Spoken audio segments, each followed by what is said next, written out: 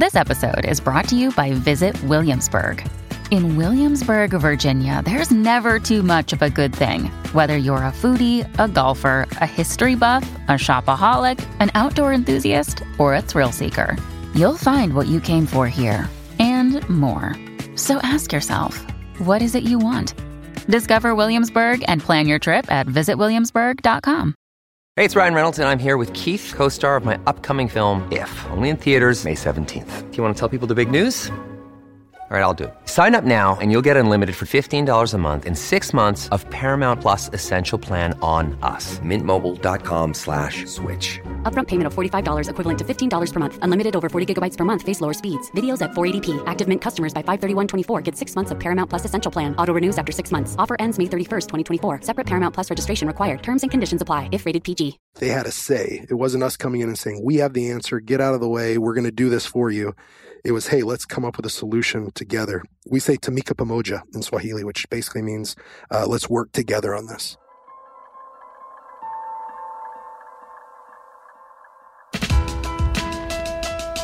Welcome to The Art of Charm. I'm your host, Jordan Harbinger. Today we're talking with my friend Justin Wren. He's an MMA athlete who fights for the forgotten. That's literally the name of his charity. He's made a family of pygmies enslaved in the Congo. I didn't even know that those were a real thing until he told me and showed me on YouTube. He's buying them land with his fight purse winnings and drilling wells in the jungle so they can have clean water. And his own story of coming back from addiction-induced retirement and finding purpose in helping others is not only inspiring, but super interesting. Really glad to have you here with us for this episode of the show. And by the way, if you're new to The Art of Charm, we'd love to send you some top episodes and the AOC Toolbox. That's where we study the science of people and discuss things like reading body language and having charismatic nonverbal communication, the science of attraction, negotiation techniques, social engineering, networking and influence strategies, mentorship, persuasion tactics, and everything else that we teach here at The Art of Charm. Check that out at theartofcharm.com/toolbox or in our iPhone app at theartofcharm.com/iPhone. Also at theartofcharm.com, you can find the full show notes for this and all previous episodes of the show. We're glad to have you with us here today at AOC, and enjoy this episode with Justin Wren. Well, thanks for coming out, by the way. Hey, thank you for having me. Yeah. This is awesome. Yeah, I mean, you really do fight for the forgotten. We can talk about that in a bit, but I watched the fight this morning, which is, it's weird watching MMA in the morning. I don't know what it's kind of like having a beer in the morning. Yeah. You're like, I don't know, it feels too early for this somehow. It's like I'm eating oatmeal and watching you just nail this guy with pink hair in the back of the head over and over and over. The commentator said, this is a far more aggressive Justin Wren than we've seen. So were you not as aggressive before? Because I feel like the line between not aggressive and aggressive in MMA has to be pretty fine. Yeah, so I had taken 5 years and 2 months off from the sport. So I started fighting professionally at 19 years old, did really well, and I was always that guy that you saw this last fight that you just watched. So I was always more aggressive. But then coming back after the layoff, it was a learning process because I had 5 years off, the muscle memory was gone, there was ring rust, and I was just trying to win. What's ring rust? It's probably what it sounds like, but yeah, explain that. Ring rust is probably where just there's the loss of muscle memory and just everything's a little slower and you're trying to work out the kinks and get back in it. You know, these competitive fighters are fighting 2-3 times a year, sometimes 4, and then they're training 5-6 days a week, 2 to 3 times a day. And so that muscle memory is just firing. And then when you come back after a long layoff, even a year is a long layoff, and I had 5 years off. So most guys don't come back after 5 years off. Yeah, it sounds like you retired and then just unretired versus taking a break in your training. Yeah, absolutely. And so coming back, and then those 5 years off, I wasn't training at all. I was going back and forth to Congo, living there for a year, and I rushed back. I mean, I had basically 6 weeks of a fight camp to get ready for a professional fight again on a big stage. I tried to outbox the boxers, and I'm a ground guy. I'm a wrestler and a jiu-jitsu guy next. And so I was striking with these guys that grew up striking. And I had to beat them at their own game. And so the aggressive part, trying to beat a guy at his own game, if I made a mistake, you're going to pay for it, especially at the heavyweight division. So anyways, I got back to my roots and it just started to flow again. So you kind of slip back from unconscious competence. Things are firing automatic because you've trained so much versus ring rust situation where you go, all right, you're sort of thinking about a plan at some point instead of just going on, I don't know, animal instinct that's been beaten into you literally in the dojo or the training arena. Yeah, absolutely. And What was really great this last time was I was really able to focus. We have a team around us now, and so I'm able to do what I need to do in the gym. And the first 2 fights back, I was writing a book. The second one, we were doing a documentary. I was spreading myself too thin and not being able to focus in the fight game like I should. That can be very dangerous for a fighter. Yeah, it seems like you can only do one job when your job is to not get hit or hit somebody else more/harder than they hit you. You should probably try to specialize in one thing. The commentators also were saying things like, this is the fastest he's started. And think about the pressure involved in that. Every dollar goes towards a cause you've devoted your life to. And I kind of was hoping you weren't actually thinking about that in the moment, because it seems like during the fight, you might get a little bit of motivation thinking, wow, I better win, because if I win, I can drill 5 wells or something like that. But at the same time, you kind of wouldn't want to be thinking, I better win because I can drill 5 wells, when you should be maybe not thinking about anything. Yeah, absolutely. And to be honest, the first fight back, having a short fight camp and then having that pressure and that weight, knowing this time I'm fighting for a real reason, for a cause, for people, for to drill wells, to knock out the water crisis. That's what I want to do. And so I had that weight on my shoulders. And this last time, this third fight back, man, I just felt like that weight was lifted off of me. I just need to go in there, do what I love, perform at a high level. And if I can't do that, if I can't prove that to myself on the third time, I can still hang with these guys. And not just that, I can outpace them. I can outwork them. I can put them away. I can finish. Instead of going to the scorecards, the decisions, letting the judges decide, I need to put this guy away. And so it was just great to have that feeling back, hey, I'm back. So yeah, it's got to be a lot of pressure to put on yourself. And it seems like that would be useful during training, when it's like, I really want to mail it in for the last couple sprints because I'm tired. And it's like, okay, push yourself because of think of the pygmies or whatever. Right. But in the fight itself, it's like, just that stuff probably needs to be packed away, and you've got to rely on your training. Otherwise, there's just too much going on upstairs. Yeah, you're right about that. But I also like pressure. I thrive normally under pressure. The first 2, they just weren't ideal circumstances for a professional fight and fighter, the training that I was getting in. So having it all, knowing I was able to go in with so much more confidence, knowing that, hey, I do have the reason and the purpose and the passion, but I also have the training to back it, the skill set to back it, and I put in the time and effort and hard work. And so almost as a fighter, you need to stack up the chips and stack the deck in your favor. So that way, going in there, like when the going gets tough and you have to dig deep because you're pushing this guy, he's pushing you, you're each trying to break each other. Yeah. So I've got to have more things that I can pull out of my hat or pull out of my heart, my fighter's heart, and say, like, I deserve this win. I put in the work, like not just the cause, because that's not going to win you a fight. Like I put in the work too to back it up. Do your emotions ever get in the way and or help during a fight?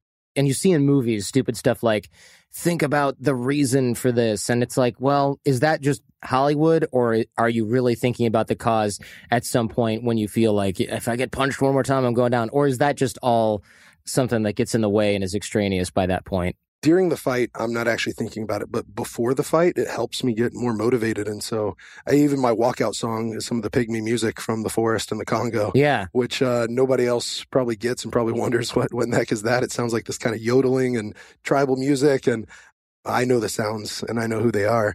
So that pumps me up. It gets me excited. But once I'm in there, I'm there to do a job. I got to win. And when I get to win, I get to talk about the cause then. So before I'll do it, but during the fight, put that all on the shelf. Yeah. And then after the fight, get right back to it. What is that instrument? I saw that in one of the videos that you have in the pygmy camp. It looks like a guitar, but there's like a curved branch coming out of it with little knots, and it's almost like a weird guitar/harp. Yeah. What's that thing?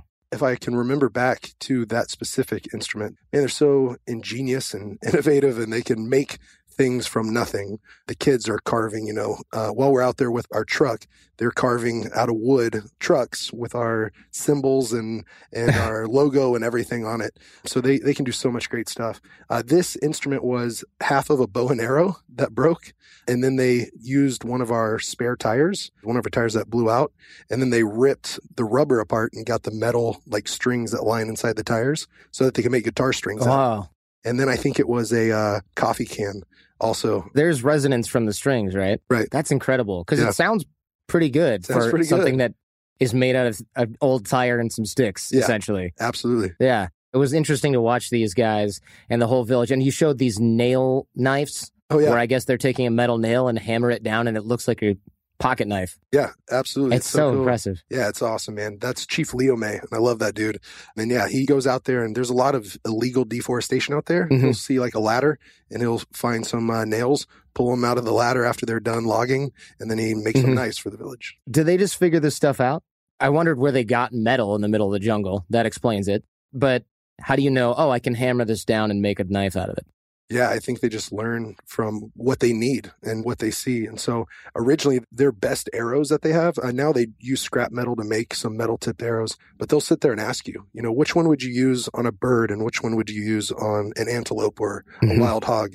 And they have this one that's just sharpened wood, and they have one with the wicked looking, scrap metal ones that they made, and it looks sharp. It's bigger, heavy duty. And that's what we know here. So I'm like, you use that one for the bigger one. You use the little one for the bird. And they're like, because on the one that we sharpen, we put poison on that. And so they mash up these roots and these berries and these leaves that are all poisonous and make this like black tar kind of looking stuff. And that's what's at the tip of their arrow. And so over the years, they just found out the perfect mixture from the different things. That's wild. That are right there. That's crazy.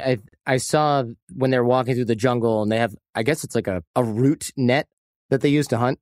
Yeah. A net made out of roots. Right. And they're carrying it on their head, and then he's got that spear with that flayed metal tip.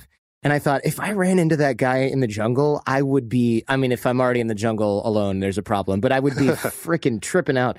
It's the stuff of nightmares, except then you see them laughing and having fun, so it kind of cures that whole thing. But they look really scary. It looks just like you would imagine some tribal folks who don't have a lot of other Western contact. And we'll embed some of these videos in the show notes so people can see what's going on there.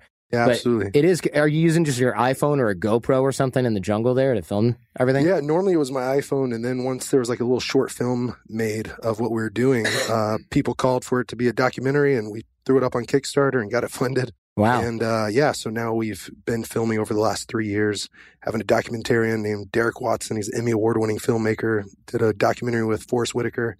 And so it's just really cool to see what it's turned into from a couple of iPhone videos to then a GoPro to now like this professional being able to come in. And really he's developed a deep relationship with the people, learning their story. Like with my book, it was my attempt to give them a voice. That was my first promise to the chief. He asked, "We don't have a voice. Can you help us have one?" I said, "Yeah." And so then when the book happened, that was my attempt. But now the video or the documentary, that's going to be them having their own voice, telling their own story. So I'm just so stoked about that. What's the dance that you do after the fight? That's related to the pygmy stuff. I saw that and I thought, okay, if you don't know he's doing a pygmy thing, and they call you the big pygmy, actually. Right. If you don't know that he's doing a pygmy dance, you might think, what the hell is this guy doing? It's like dancing in the end zone. Right. Except looks like a little person dance because of how close the foot movements are. But how big are you? How tall are you?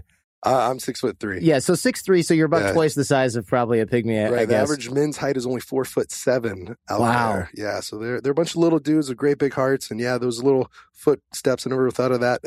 Maybe it's because they're smaller guys. Maybe they have kind of this little Congo line, I guess. But the men and the women are in their separate lines, and the men are over there, and that's just the dance that they do with around the fire. And we'll embed the fight video from Bellator in the show notes. I think even during your victory speech, you said, "I hope that doesn't look cocky. It's a pygmy dance." Yeah, absolutely. Because I was like, what is he doing? The first two, I didn't have anything to dance. First two comeback fights, I didn't have anything to dance about. It was a decision. I had to wait for the judge's decision. Once you finish a guy, it called for a little celebration or dance. Well, let's go back to the beginning. Why did you start fighting in the first place?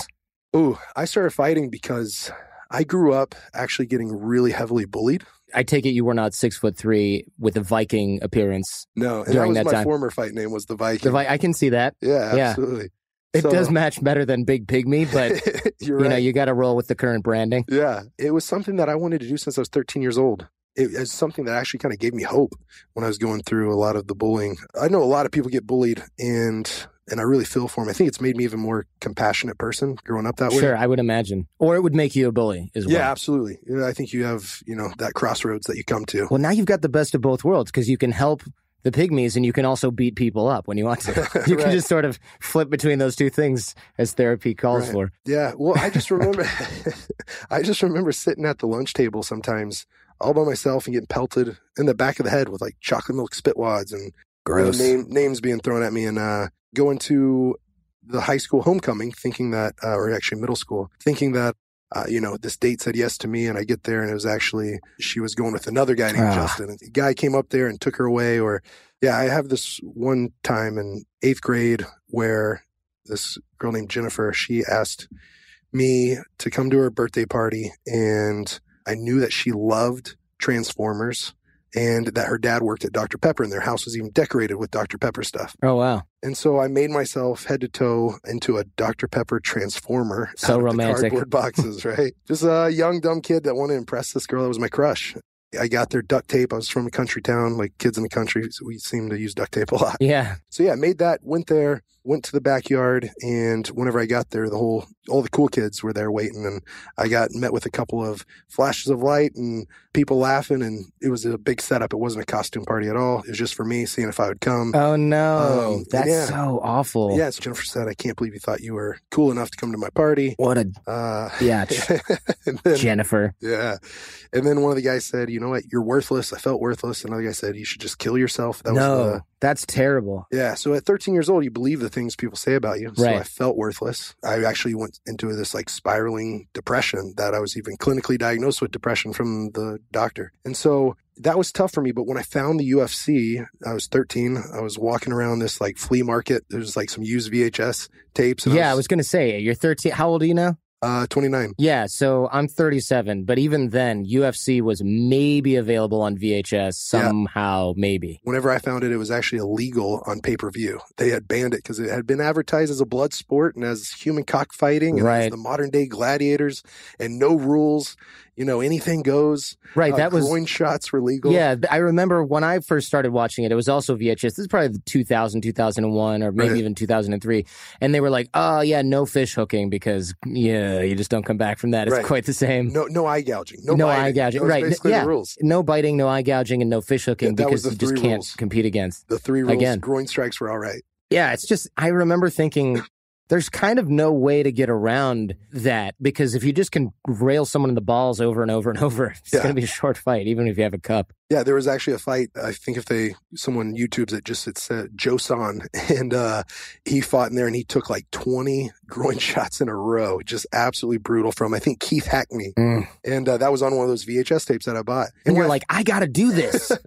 Well, it hurts less than being dressed up as a Transformer and getting laughed at. Right. Absolutely. I was like, I want to give someone some of those. No, but I saw it though. And what I actually fell in love with from the sport was how it was taking these Olympic sports, the Olympic sport of wrestling, boxing, judo, Brazilian jiu-jitsu as well, and putting it into one sport. And so I looked at it. First thing that drew me to it was I bet these guys don't get bullied and they can defend themselves. Yeah, I bet they don't. Yeah, I bet they don't get bullied. They can defend themselves. They're probably not the laughingstock of the party. Maybe they're actually invited. Yeah, and then I just fell in love with the sport. It's like a human chess match. And I loved how strategic it was. And I think I saw through the bad marketing that they were doing at the time, because whenever you see some of those fighters, how disciplined they are, this guy's an Olympic gold medalist, or he's an Olympian.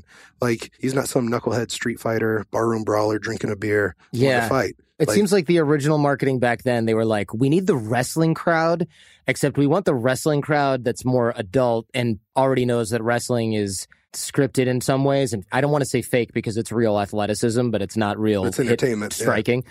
But they need the adult version of that, which is always... when you're a kid and you find out wrestling is fake, you're like, well, where's the real version? Right. So they marketed towards that. And the initial branding was drunk rednecks are going to love this, right? It wasn't like the whole world is going to be watching this stuff. Yeah. Then after that, got into wrestling, 15 years old. Man, I was just really fortunate. My 2 high school coaches were both Olympic gold medalists. They were NCAA champs for Oklahoma State Wrestling, which is just like the best wrestling club ever. Yeah, it was Kenny Monday, Kendall Cross, learning from the best right from the start.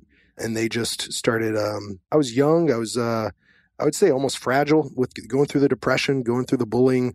I had to transition out of the school I was at. My parents sent me from the public school to a private school to get me away from that. And then, these guys just invested in me. They saw a desire to want to learn, and they said, we can work with that. While you were still in high school, they were doing this? Yeah, absolutely. How did they find you? Through the wrestling team? Through the wrestling program? Yeah. Kenny Money and Kendall Cross were the high school coaches at the school. Gotcha. And so it's just very fortunate. There wasn't one other Olympic gold medalist at any high school coaching. And what are the odds? Yeah, and we had 2 at the same school. Jeez. And so it was just a powerhouse. It was a Texas wrestling school, which Texas isn't known for wrestling. but ours, Bishop Lynch High School, we were the best in the state, but then we were the second best in the country. And yeah, because we had great coaches and a lot of us were coachable and we'd listen. Go figure. Yeah. And then you ended up on Ultimate Fighter, the reality show, yeah? Yeah. So out of high school, I went to the Olympic Training Center. And then from there, started battling drug addiction because I had this elbow surgery right here. Oh, yeah. That's a nice little scar you got. How did that happen? I was wrestling an Olympic bronze medalist, world champion, and I was 18. He was like 30-something. That's safe. What could go wrong? Right. Yeah. And he was just great. But I was a 2-time national champion in wrestling. I went out there, wanted to compete, wanted to test myself, and just in a freak accident, snapped my arm. It was a 1-point move. It wasn't anything crazy. It was just the way that I fell. Yeah. And broke it, dislocated it, tore the ulnar collateral ligament. And then living at the Olympic Training Center, I wanted to be able to compete again. And the doctors were telling me I only had a 35% chance of competing again. So what's going through your mind at that point? Like, crap, the only thing I like is now ruined. This is the one thing that has given me a sense of purpose and identity. Growing up feeling worthless, bullied, to then going to wrestling, having success, finding friends on the wrestling team, and then becoming successful at it, the best in the country. And then, wanting to pursue the Olympics, living at the Olympic Training Center. Then all of a sudden they say you might not ever be able to do this again. You only have a 30 to 35% chance of ever competing again. Man, that rocked me because it sent me right back into that depression. I think wrestling helped pull me out of it. Once the only thing I liked and was the only thing I was good at was maybe ripped away from me. Yeah, I spiraled right back into that depression. And I got hooked on narcotics really bad. The painkillers from the surgery? Yeah, so they wanted me to go to mainly an ankle doctor who did knee surgeries for my elbow. We're talking about your elbow. Yeah. Okay. Yeah, and he had to petition with our insurance company and even write letters, and we had to go to an appeal process so that I could get an actual elbow doctor to do my elbow surgery. I was going to say, where's the elbow doctor in all this? Exactly. So luckily, going through that process, I got the best guy in the country, one of them at least. But at that time, I had to wait 4 months. So during that 4 months, all they could give me was Oxy. Pills. Yeah, just pills. My ulnar collateral ligament was completely severed. What is that? It's the inside. On the inside. Basically, the surgery I had was the Tommy John surgery that a lot of the professional baseball pitchers get. And they took a tendon out of my hamstring. There's 3 hamstring tendons. And they took one of those out, the center one, and they replaced my ligament and my elbow with it. So are you one tendon short on that side then? I am, yeah. That doesn't sound safe either, though. Yeah, no, actually they said it's the one that the other 2 will strengthen up. And basically the doctor was telling me, he was a good salesman, I guess. It was great because he was like, we could give you a cadaver, but you're a big, strong guy who wants to compete. We don't know how we're going to find that. So a tendon is stronger than a ligament. So we'll put a leg tendon into your arm. So it'll be like you're kicking people in the face when you punch them. Oh yeah. So you got upgraded. Yeah, I got upgraded. Yeah. Lennon and McCartney, Jagger and Richards, Watson and Crick, AJ and Johnny. What about the perfect duo when it comes to growing your business? Well, that's you and Shopify. That's right, Johnny. Shopify is the global commerce platform that helps you sell at every stage of your business. From the launch your online shop stage to the first real life store stage, all the way to the did we just hit 1 million orders stage? Shopify is there to help you grow. Whether you're selling your own fire merch or promoting your productivity programs, Shopify helps you sell everywhere. From their all-in-one e-commerce platform to their in-person POS system. Wherever and whatever you're selling, Shopify's got you covered. Shopify helps you turn browsers into buyers with the internet's best converting checkout, up to 36% better compared to other leading commerce platforms. And sell more with less effort thanks to Shopify Magic, your AI-powered all-star. What I love about Shopify is no matter how big you want to grow, Shopify gives you everything you need to take control and take your business to the next level. In fact, Shopify powers 10% of all e-commerce in the U.S., and Shopify is the global force behind Allbirds, Rothy's, and Brooklinen, as well as millions of other entrepreneurs of every size across 175 countries. Plus, Shopify's award-winning help is there to support your success every step of the way, because businesses that grow with Shopify. And AJ, you don't have to just sell your stuff anymore. With Shopify Collective, you can curate products to sell from the brands that you love, giving your customers more variety and your business more sales. Shopify is your no-excuses business partner. Sell without needing to code or design. Just bring your best ideas, and Shopify will help you open up shop. Sign up for a $1 per month trial period at shopify.com/charm. Go to shopify.com/charm now to grow your business, no matter what stage you're in. Shopify.com/charm. Johnny, we know if you listen to the show, you are driven. In fact, we're driven by the search for better. But when it comes to hiring, the best way to search for a candidate isn't to search at all. Don't search, match with Indeed. If you need to hire, you need Indeed. Indeed is your matching and hiring platform with over 350 million global monthly visitors, according to Indeed data, and a matching engine that helps you find quality candidates fast. Ditch the busy work. Use Indeed for scheduling, screening, and messaging so you can connect with candidates faster. And Indeed doesn't just help you hire faster. 93% of employers agree Indeed delivers the highest quality matches compared to other job sites, according to a recent Indeed survey. We have hired a lot of team members over the last 17 years. Going through endless resumes, well, that's a time sink. But you know what else is a time sink?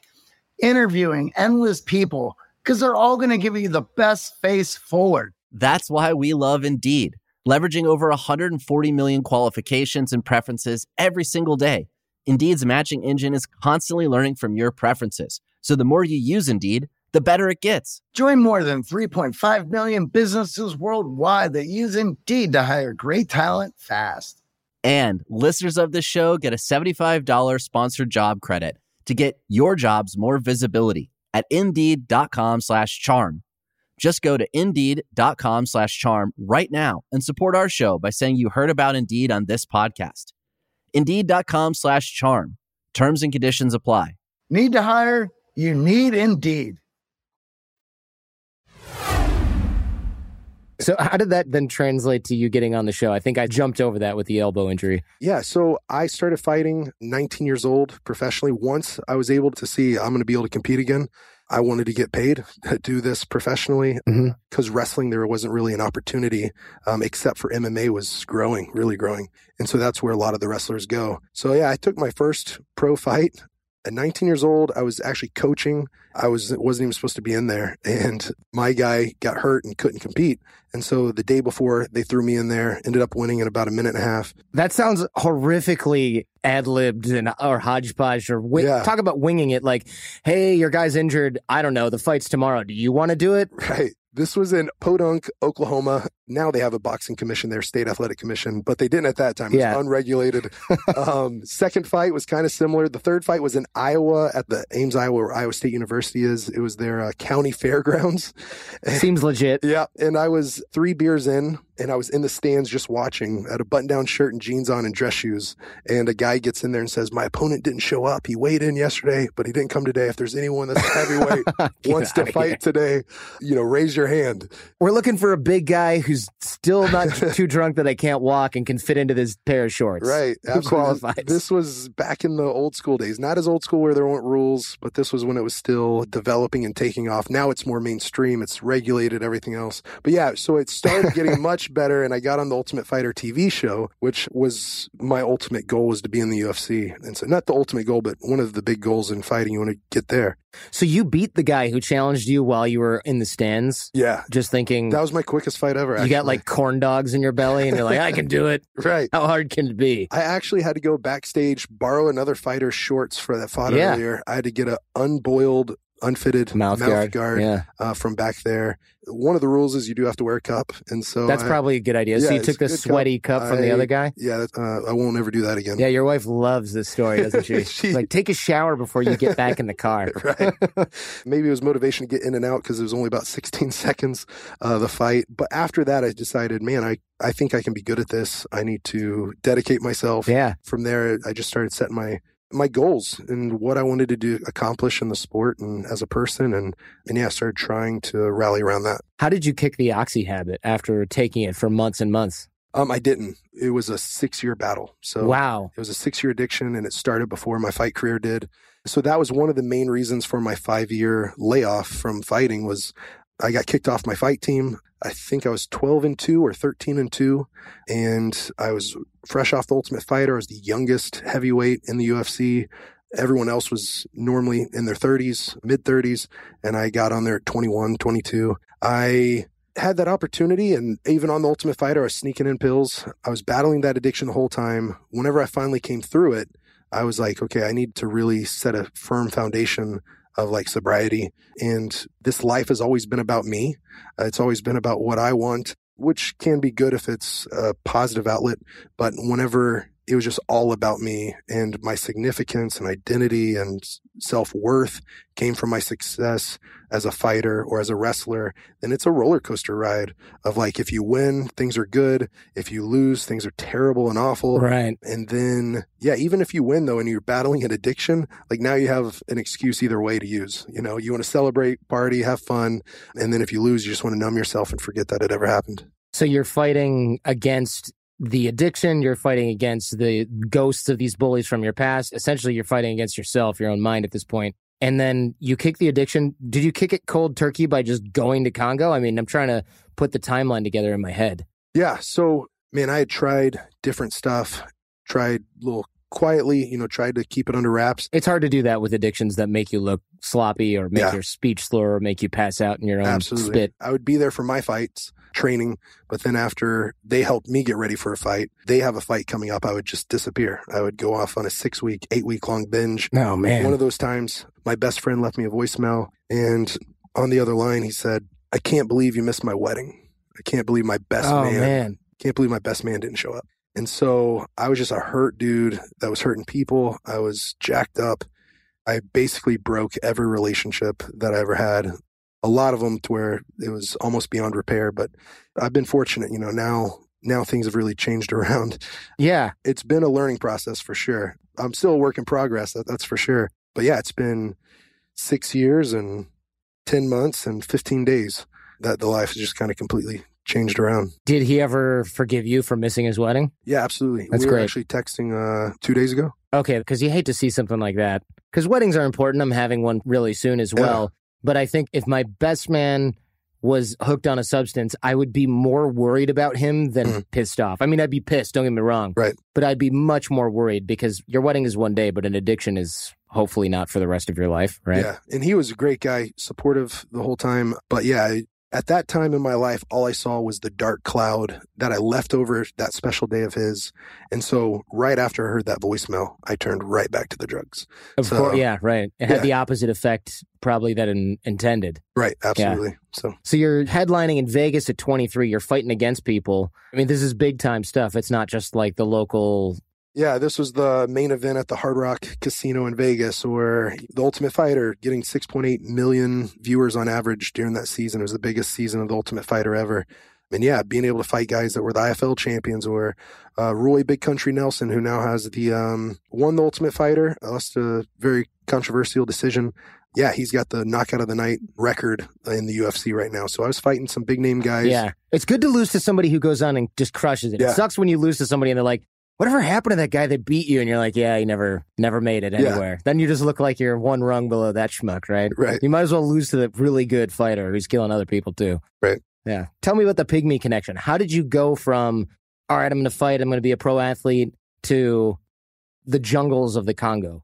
Yeah, so that was a crazy process, but I just wanted to get started doing something with my life worthwhile. And so I started locally. A lot of times I get criticism, why do you go over there? Why don't you help here? It's like, man, well, if you have ever been there and seen the suffering that they have, it's on another level.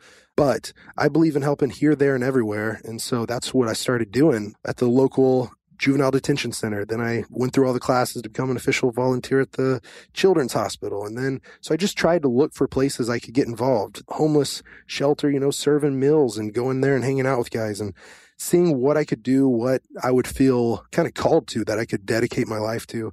And so that was fun. It was great getting involved here. And I was trying to do something where, not to put a system on it, but hey, I can do something every week. What can I do? And what can I start with? And I was like, I can do something every week locally. Maybe I can do something once a month nationally, like look for something to get involved in. And then once a year, maybe I can go internationally and make a difference.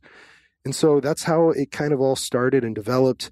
And then, man, it goes back to what really helped me with my sobriety and just changed my life, but just kind of my faith, personal life. I always have believed in visualization, just seeing the match in your mind before you ever go wrestle, see the fight in your mind before you ever go fight. The first 2 comeback fights, I wasn't doing that, and I suffered because of it. This third fight that you watched, I visualized that fight happening basically exactly the way it did. But this happened effortlessly. I just said, what do I do with my life? And I had this vision that just lit me up. Basically had a movie in my mind. And I saw myself in the forest. I was walking down a footpath. I didn't know where I was, but I get close and I hear this drumming, and then I meet these people and I hear the singing. I get my heart just crushed once I met them, where it was like... This is in your mind still? This is in my mind, okay, because I'm thinking, what the hell are you doing in the jungle? Yeah. I thought that I was tripping out or had some sort of mental break. It does sound a little bit like LSD at work. Absolutely. And man, dude, I've experimented with plenty of psychedelics and it was similar to that, but this was more real and more vivid. It was just natural or kind of effortless, where, yeah, I saw these people that had their ribs poking out. I knew that they were hungry. I knew that they were thirsty. They didn't have clean water, that they were poor and sick. And I knew that they were slaves, like that they had been enslaved by people. And I didn't know what was going on. But like the thing that struck me was that they felt forgotten. Dude, I cried a puddle of tears this big. And I've never done that before, but I was like hyperventilating, crying when I came out of the vision. Felt nuts for 3 days. Didn't know what to do with it, but I wrote it down. Yeah, you're like, I don't know who I should tell about this because I'm just starting to get my shit together. Yeah, it's even weird to talk about now, to be honest. But because of what's happened since, it's given me a little more confidence to share it. But yeah, I mean, there's crazy stuff that happens, you know? And this was the craziest thing because I could have never dreamed this. I didn't know who the Pygmies were. Right. Or where the Congo was. And so 3 days later, I told a friend of mine, actually, I just met him. His name was Caleb. And I knew he was friends with like Bear Grylls and Man vs. Wild. Oh, yeah. All those crazies. Yeah, yeah. So I'm like, if there's a guy I could tell, maybe it's him and he won't think I'm too crazy. And if he does, oh, well. And then I won't tell anyone again. Right, yeah. Lesson learned. Right. Lesson learned. And so he said, those are the Pygmies.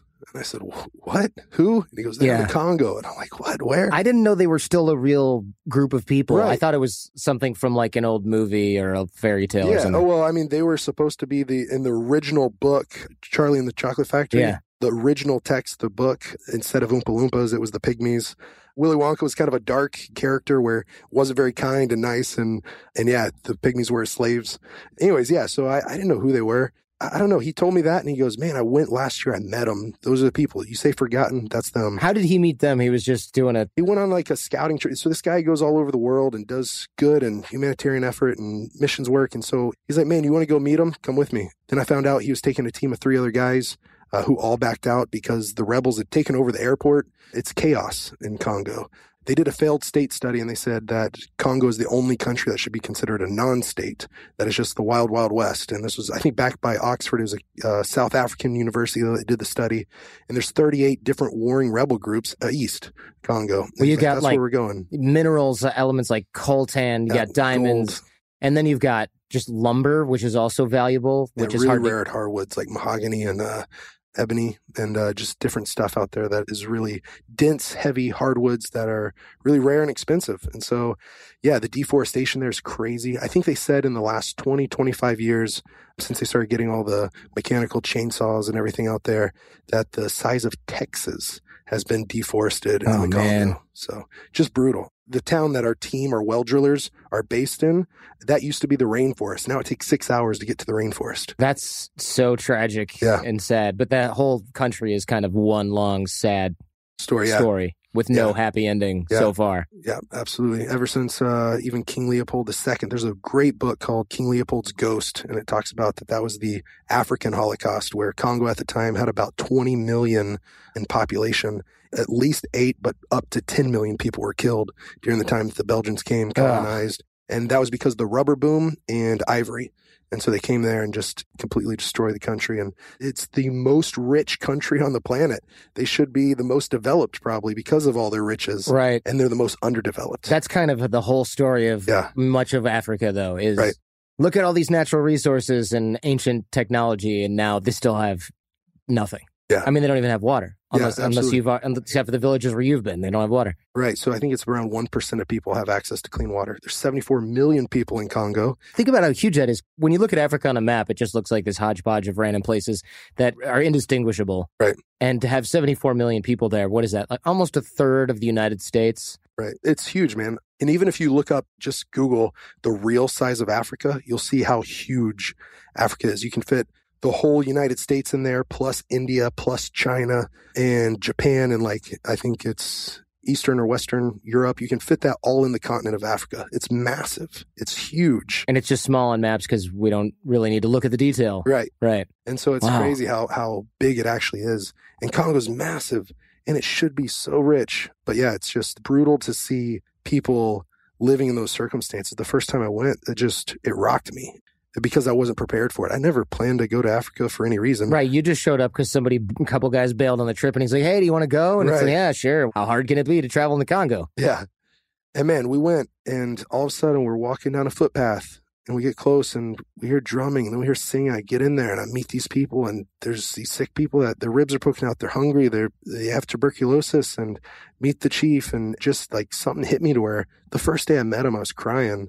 I had to walk away so that they didn't look at this crazy freaking out. The Vikings crying. What's happening right now? In that village, they actually kind of ran and hid because they had never seen anyone with white skin before, or light skin there. And, who hasn't tried to shoot them or something and take something from them maybe, Yeah, it was really, really remote. Caleb's goal was to do a scout trip to see the actual worst, and then that way we can work from there up. And so kind of backwards. But there's even a viral video that was on like Jimmy Kimmel and the Today Show and all this of some of the kids from a nearby town seeing me for the first time, them all rubbing my beard and my hair and my arms because I have crazy hairy arm hair. Yeah. And they don't have that there. Yeah, but they hid behind trees whenever I came in there. I think me being a big guy, bearded, I got the hair that might look like a lion's mane, or maybe I look like a vanilla gorilla, but walking through the forest. Vanilla gorilla is not a bad fight name if you ever need a fallback. Okay, there we go. It wrecked me in a way hearing that they don't have a voice, hearing that they are the first citizens of Congo and that they have no land of their own. They've never owned land legally. It's all been taken from them. And then developing relationships where it wasn't like show up, blow up, and blow out of there, or here, we're going to give you a bunch of handouts. Like, hey, we're actually here to listen and learn and actually live with you for a little bit. And then the next trip was like, I need to go live with them more to understand. Like, it's one thing to read about it. It's another thing to see it, and it'll last with you when you see it. But it can go in and out of one ear when you read it. But whenever you live it, whenever you develop the relationships, whenever you suffer from some of the sickness or some of the hunger, or, not having clean water, having to boil your water, having to use filters that then break, that are supposed to last for thousands of gallons, but only last for a few days out there. And then the second trip, man, living with them, it was like my third to last day. There's a 1.5-year-old named Andy Bow that actually passed away. I was holding him and buried him, and it just absolutely tore me open and ripped my heart apart. And like it would, I think, anyone.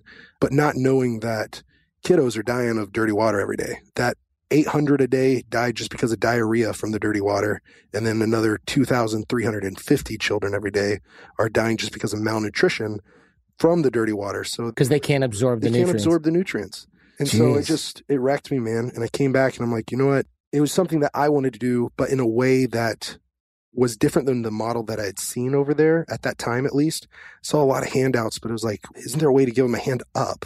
Isn't there a way to empower them to where if we have all the equipment to drill wells, and if I can go to my kitchen sink and my shower and my toilet has clean water, I can give my dog clean water, and my grass has clean water, can't someone give them the tools to where they can do it themselves? Like, that's what they need, is the tools in their hands, a job that they can have, be proud of, go out there and do it for themselves, to where they don't have to sit back and wait for the West to come in, or the government to come in, or an NGO or church or anything. Like, they can do it for themselves. It's that whole difference, either give a man a fish or teach him how to fish. Right. You can feed him for a day or feed him for a lifetime. That was something that I realized, like, man, charity can be great, but opportunity is always better. And I saw charity hurting people, crippling them.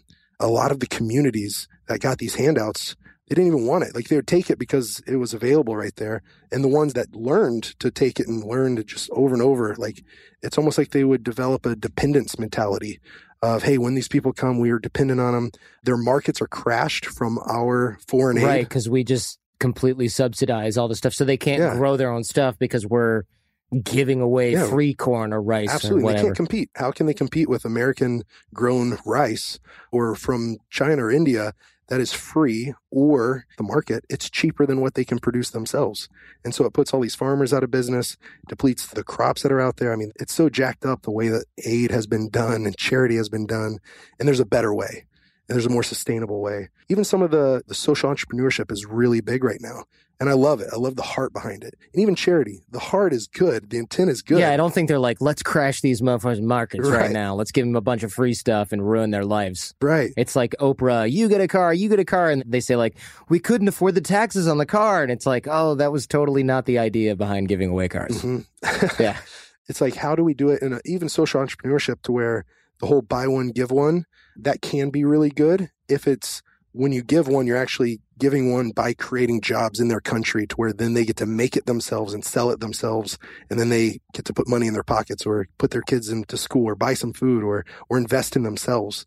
But if you just buy one here and then you go over there and you just give it away, now you're hurting the guy. If you do that with shoes, you're hurting the cobbler, the shoe salesman. But yeah, so it's just how do you do it in a way that is more appropriate for the people there, their country, their context, their culture, to where it makes a long-lasting impact. I heard this thing where someone was saying that the short-term disasters around the world, oftentimes because of the foreign aid, turns into a worse long-term disaster. Sure, I can see that because of the things we just mentioned, markets crashing. And if the farmers go out of business instead of being temporarily bolstered by the aid, then as soon as the aid dries up, they're like, oh, crap, now we can't even grow food. We don't even have people doing this. Yeah. How did you end up there for a year? You went once and then you just went, I'm going to pack a backpack and live in a hut? I went there twice beforehand for about a month and stayed and lived with them. And that's the second time was when Andy Bo happened. And I was just like, you know what? I came back and my parents had some land, like 2 or 3 acres. And I was at Home Depot and I was on a website. Don't go try to drill a well this way, but it's howtodrillyourownwell.org. Yeah, we'll link to that just so you know what not to do. Yeah. And so I was getting parts from Home Depot and trying to see if I could just go drill it myself and then go over there and teach them how to do it. First off, I didn't think I was going to be able to fundraise for a $500,000 or $1 million drilling rig. And then the roads that you go on, I mean, it's dangerous. There's rebel groups, the bridges collapse, and then the villages are in the trees. I mean, in the forest. And so how do you drive a truck out there? You don't, right? Yeah, you don't. It's just not possible. And so where the most need was, it wasn't possible to do it in the standard way. So we got to be able to have these tools that we can hike into the forest. And so luckily I came across an organization called Water 4 that we partnered with, our nonprofit initiative, Fight for the Forgotten. We told them what we wanted to do, that our vision was to empower the locals, that I already had over those 2 trips, found some great guys. We had 4 guys that were just outstanding. They're just sitting there waiting for the opportunity. They were all college educated with community development degrees. Some of them were working at the market selling meat, and another guy was selling SIM cards. These are guys that had great hearts, that loved the people we wanted to serve, but they needed an opportunity to have a job to do it. And so it was just really cool how Water 4 trained me up to go over there to train them up. And then, yeah, it's been really awesome to see it take off, where in that year that I was there, I mean, I helped drill the first 13 water wells. But now the next year when I came back, people think like when you leave, a lot of the charity mindset is, if I leave, it's going to all fall apart. Yeah. Well, it will if it's dependent on you. Right. So you got to teach them how to fish. Right. Exactly. Right. And so the next year, I did have some fears and insecurities, or just, are we sure that they're going to be able to do it? Not really, because they're so rock solid, but still you want to be part of it and you want to be a big part of it. And so I went from almost a leader to, I guess I could say cheerleader, like I went from showing them how to do it to then being in the background and cheering them on, saying, you can do this.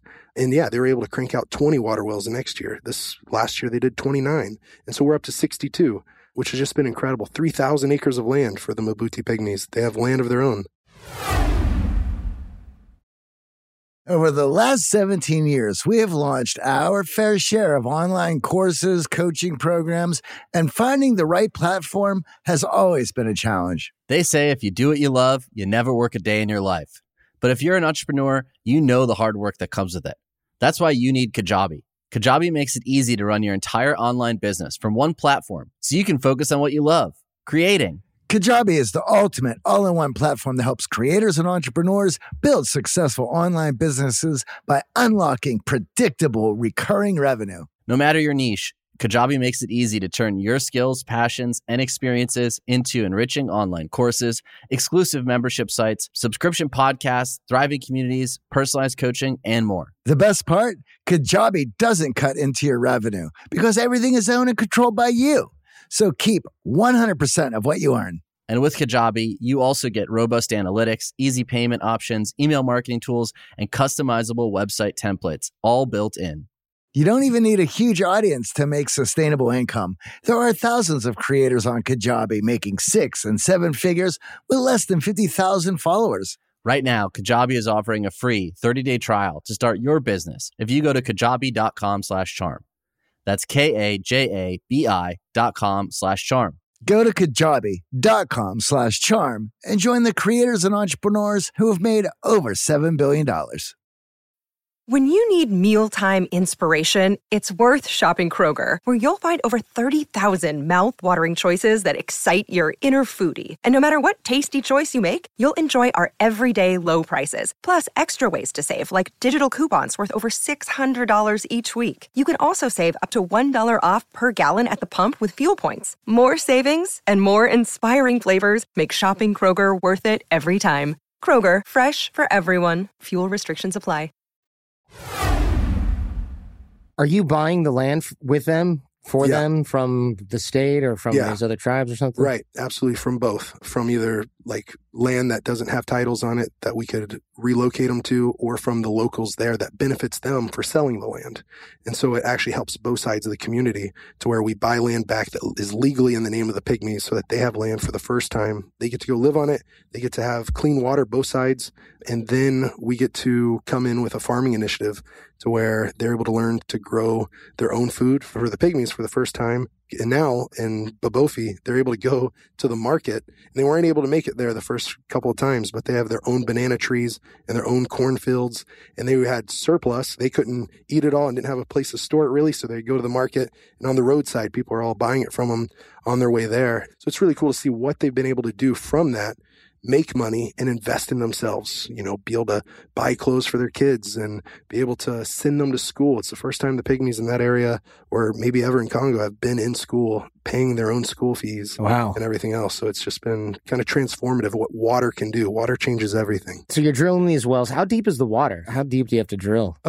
It's different, but in the rainforest, it's not as deep as some of the parts of the world, but 60 to 90 feet deep is our sweet spot. Okay, that's much more shallow because it looks like in some of the videos, it's a glorified coffee can picking up this light-colored clay out of a hole that's, I don't know, maybe a little bit thinner than a telephone pole. Yeah. And they're just going in and up and in and up and in and up. And it must just get down 10 to 12 inches at a time. How long does it take? Weeks? Days? In some of the countries that water for is in, they can do 3, 5, 7 days and drill a new well. Us in the Congo, because of the circumstances and it being in the rainforest and getting out there and going really deep and hiking everything in. Sometimes we're just to get from the truck out to the forest, it can be an hour hike, 2-hour hike, 3-hour hike to unload our equipment. So to take it in and come back and pick it back up, and can be a 6-hour round trip to the truck. Oh, man. So it takes 10 to 16 days in the Congo to drill. It's obviously well worth it. So you're drilling these water wells in each village, and how many people live in a village, and how close are these villages to one another? It all really varies, but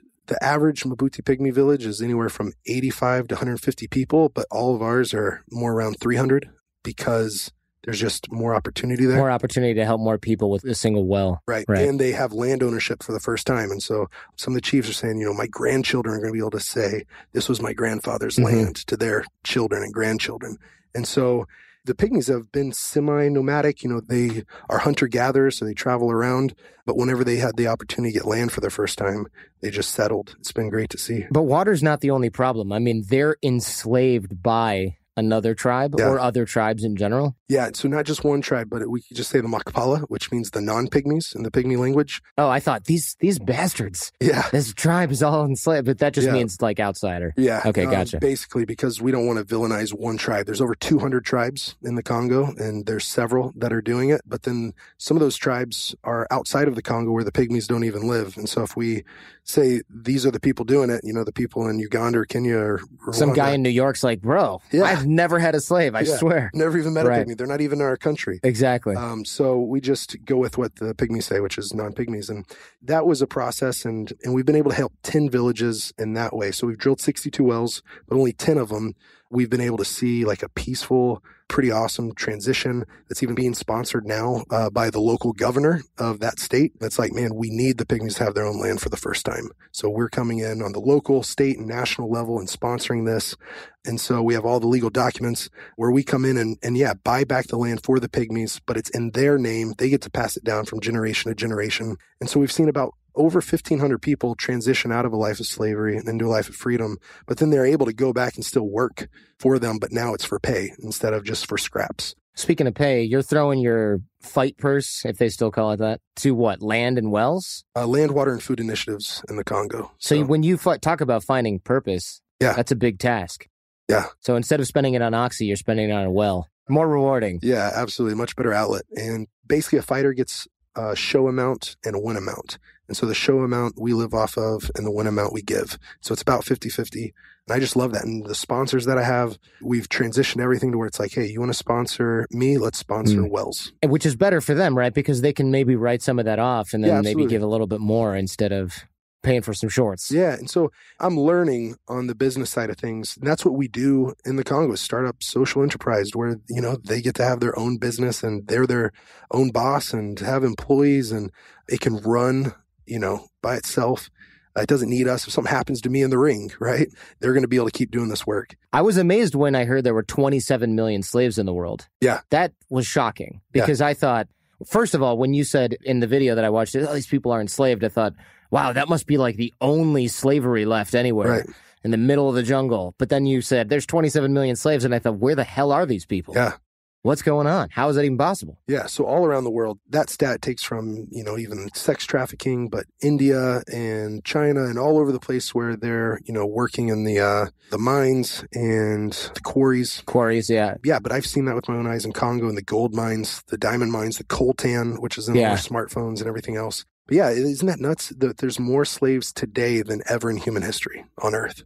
Which is shocking. Yeah. Because you think, gee, when there were slaves in Europe or slaves in the United States, imagine how many slaves there were in America when we had slavery. It's a huge country. Now there are actually more, even though it's been abolished. Anywhere with cell phones, pretty much, right? Anywhere with electricity, you're thinking, oh, they don't have slaves there. Right. But it's not true.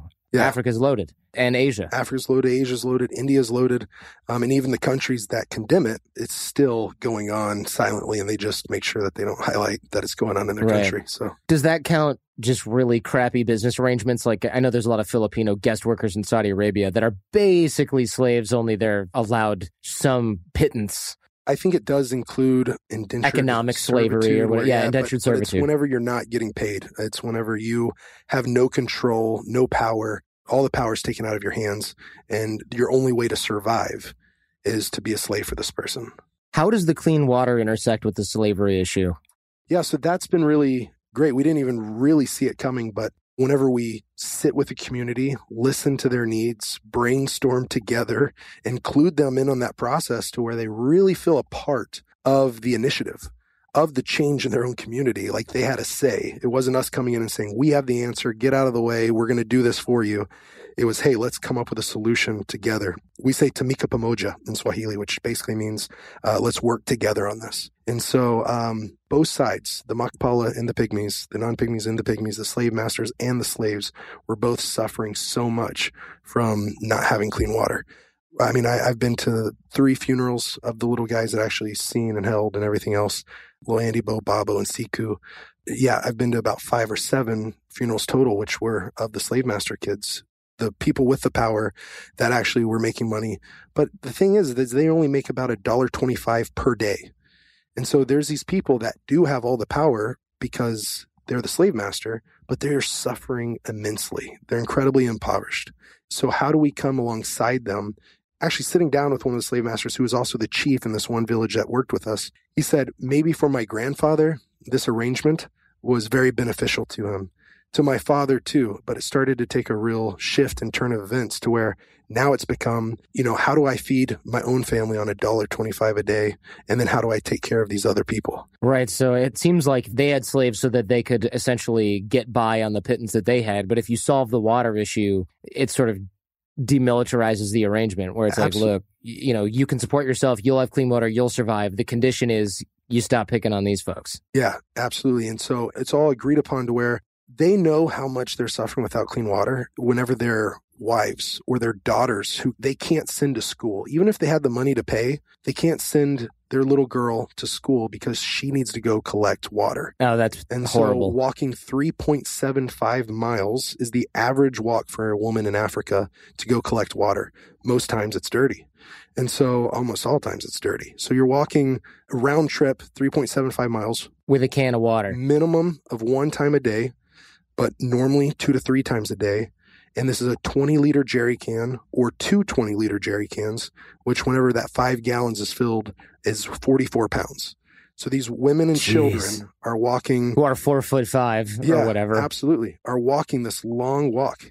And even the Makpala, who are average-sized people, they're walking this walk with them. And so being able to come in there and say, hey, we can end this walk. There's over 1 billion work days every year that are lost because of the water walks that women have to do.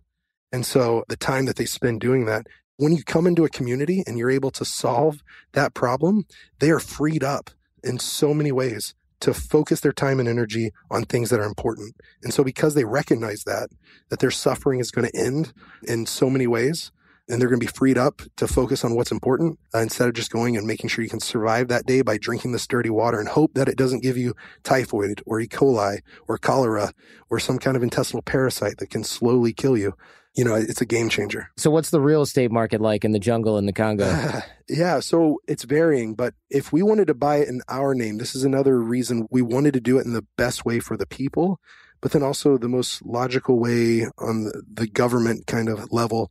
It was going to be hundreds of thousands or maybe even millions for us as a nonprofit to go buy land and hold those papers. We were working with a local university and we wanted them to almost be the caretakers, but that was still going to be really expensive. But whenever we bought it in the name of a people and the name of a tribe, that is the most respected way to do it in Congo. It's the thing that stands up in court the most. It's the most powerful thing to do because they get to pass it down from generation to generation that way. So man, it brought down our acre cost to hundreds of dollars per acre. So really? Yeah. You can buy whole farms for less than the price of a friggin' jacket. Yeah. For a laptop computer. Yeah, absolutely. That's unreal. But if you do it for the people, it's not for you to come in there and do it for yourself. Right. Not going to put a McDonald's there. Right, exactly. Yeah. With the long-standing relationships with the people, if they trust you, because it takes a while to build up the trust with the locals in the community, for them to see that, you know, that it's truly for their best interest is what our heart is, and that we're not coming in there, you know, even having well drilling equipment. You saw the equipment. It looks like you could be going for gold or diamond or coltan. Yeah. And so to prove to them that, you know, people watching, are they really looking for minerals or are they really helping us with water? It's like once they see that they're really getting the water, trust starts to build. I would imagine word starts to travel, though. Like, no, they dug well for this guy. They dug a well over there. They dug a well over there. Yeah, and it's helped spread. And our biggest advocates are Chief Leome and Chief Alando, who were the first 2 Pygmy chiefs to buy in. And now we get to take them to the other villages, or other villages come to them and ask whenever we're not around, you know, hey, did this really work? And they're like, hey, we were a part of the process from the beginning to the end of all the development. The community development, we were included in on that process. Do they have their own language or you speak Swahili? So they have their own language. It's a local language. And then they speak Swahili, but the national language is French. Well, they have 5 national languages. And so there's a funny quote that is, Swahili was born in Tanzania. It got sick in Kenya. It died in Uganda, and it was buried in the Congo. And so they can't even communicate with each other from Congo to Tanzania, really. It's just everything's lost in translation.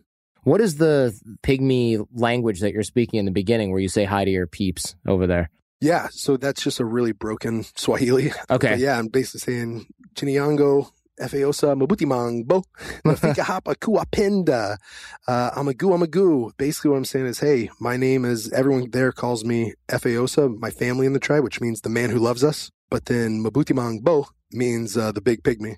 And Gotcha. So that's what everyone else calls me. And then I say, hey, I'm in here because I love you. Whenever I'm, you know, after the fight, I say that. And then Amagu basically means we are one. We are not different. I love that saying, you know, we are one. We are not different. Amagu. Yeah, there's just so much beautiful stuff. Even their Swahili proverbs, you know, they say, if you want to go fast, go alone. But if you want to go far, go together. Or they say, if you think you're too small to make a difference, try to sleep in a closed room with a mosquito. And there's just so many things that are encouraging about their culture. I've learned so much. I've grown so much. I've become a better person. I've discovered a life that I can live that's bigger than me.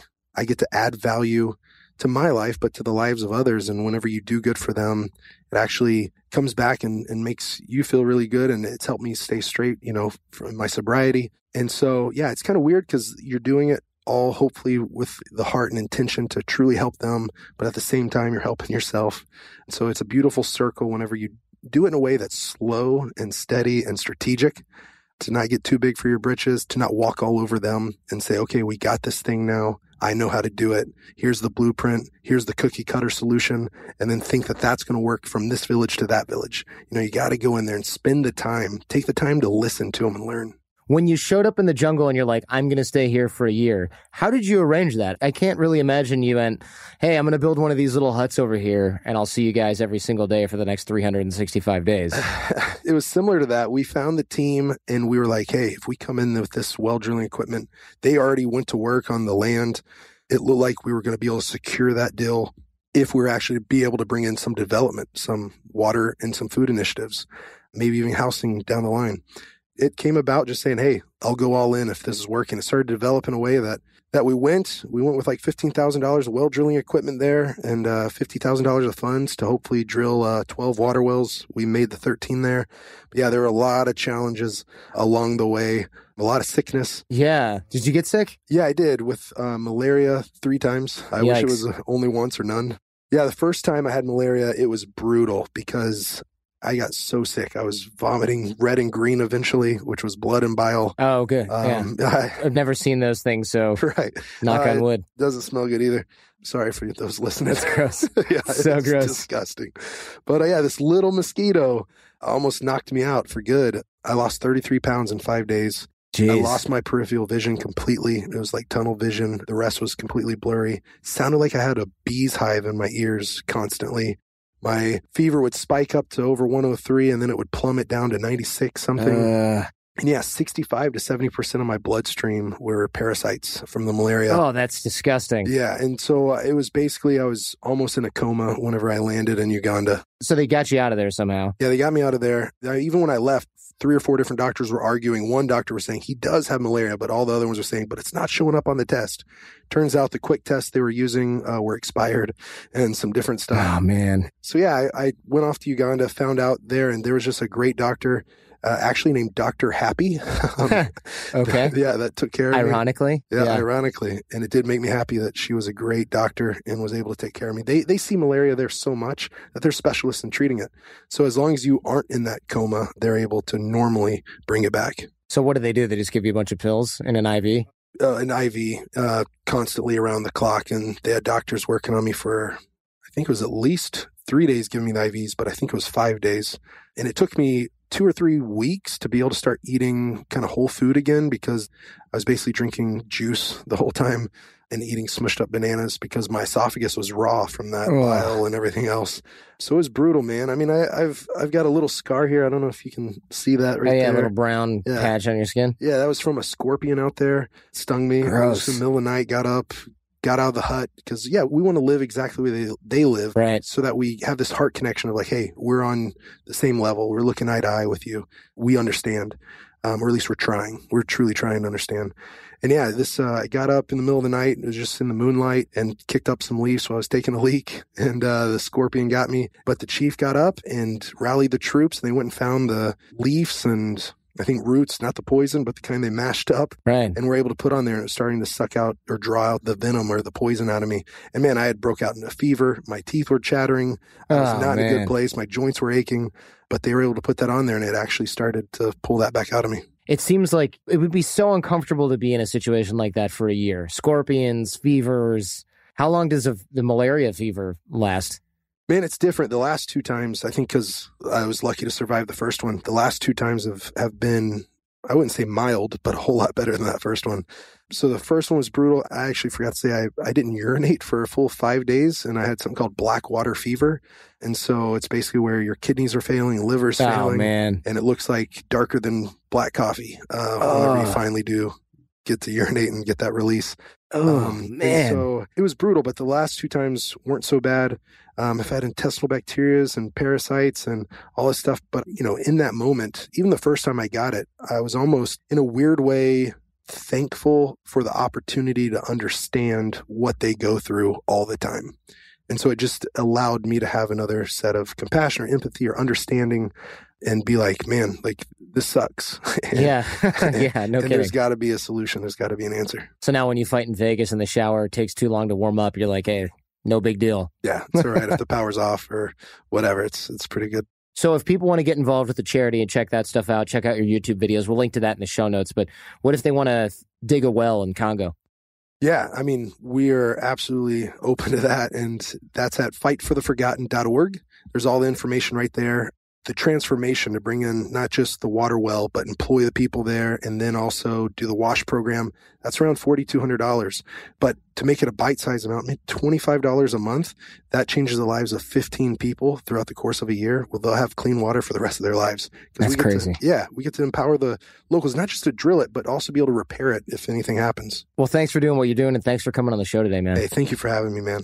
Love the podcast. That was a super interesting show. The stories are incredible. The fact that he just went to the jungle for a year and decided, I'm going to live in a little hut and make these people my family is really funny. And if you want to look up Justin's videos on YouTube, they're worth it. The kids and the pygmy people are just really cute and endearing, and he's so much bigger than them. He's literally twice the size of a lot of these people. Great big thank you to Justin for coming by today and doing that. He's got a book. We'll link that in the show notes, and most importantly, we'll link to a lot of these videos that we talked about during the show in the show notes as well, including the fight that he had, his comeback, one of his comeback fights here with an awesome speech at the end. And it's a short one. He made short work of his opponent in that one.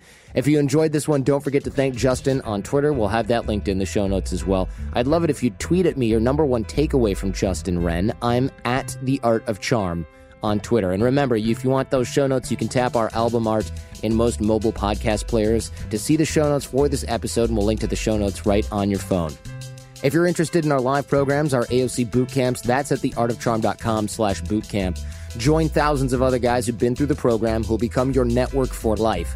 All around the world, we've had people backpacking through Europe, working at Art of Charm, meeting up when traveling, couch surfing, even gotten jobs and formed lifelong friendships. And frankly, the growth that people experience during and mostly after the boot camp is astounding and amazing. And it's just one of the best parts of running the show and the company here. That's theartofcharm.com/bootcamp. And also, if you want to dip your toes in the water, join the AOC Challenge at theartofcharm.com/challenge, or you can text the word CHARMED, CHARMED, to 33444. The challenge is about improving your networking and connection skills and inspiring those around you to develop a personal and professional relationship with you. And of course, we'll send you the fundamentals toolbox that I mentioned earlier on the show, which includes great practical stuff ready to apply right out of the box on reading body language, having great nonverbal communication, the science of attraction, negotiation techniques, networking and influence strategies, persuasion and mentorship, and everything else that we teach here at The Art of Charm. It'll make you a better networker, a better connector, and of course, a better thinker. That's theartofcharm.com/challenge, or text CHARMED, CHARMED, to 33444 here in the States. For full show notes for this and all previous episodes, head on over to theartofcharm.com/podcast. This episode of AOC was produced by Jason DeFilippo. Jason Sanderson is our audio engineer and editor, and the show notes on the website are by Robert Fogarty. Theme music by Little People, transcriptions by transcriptionoutsourcing.net. I'm your host, Jordan Harbinger.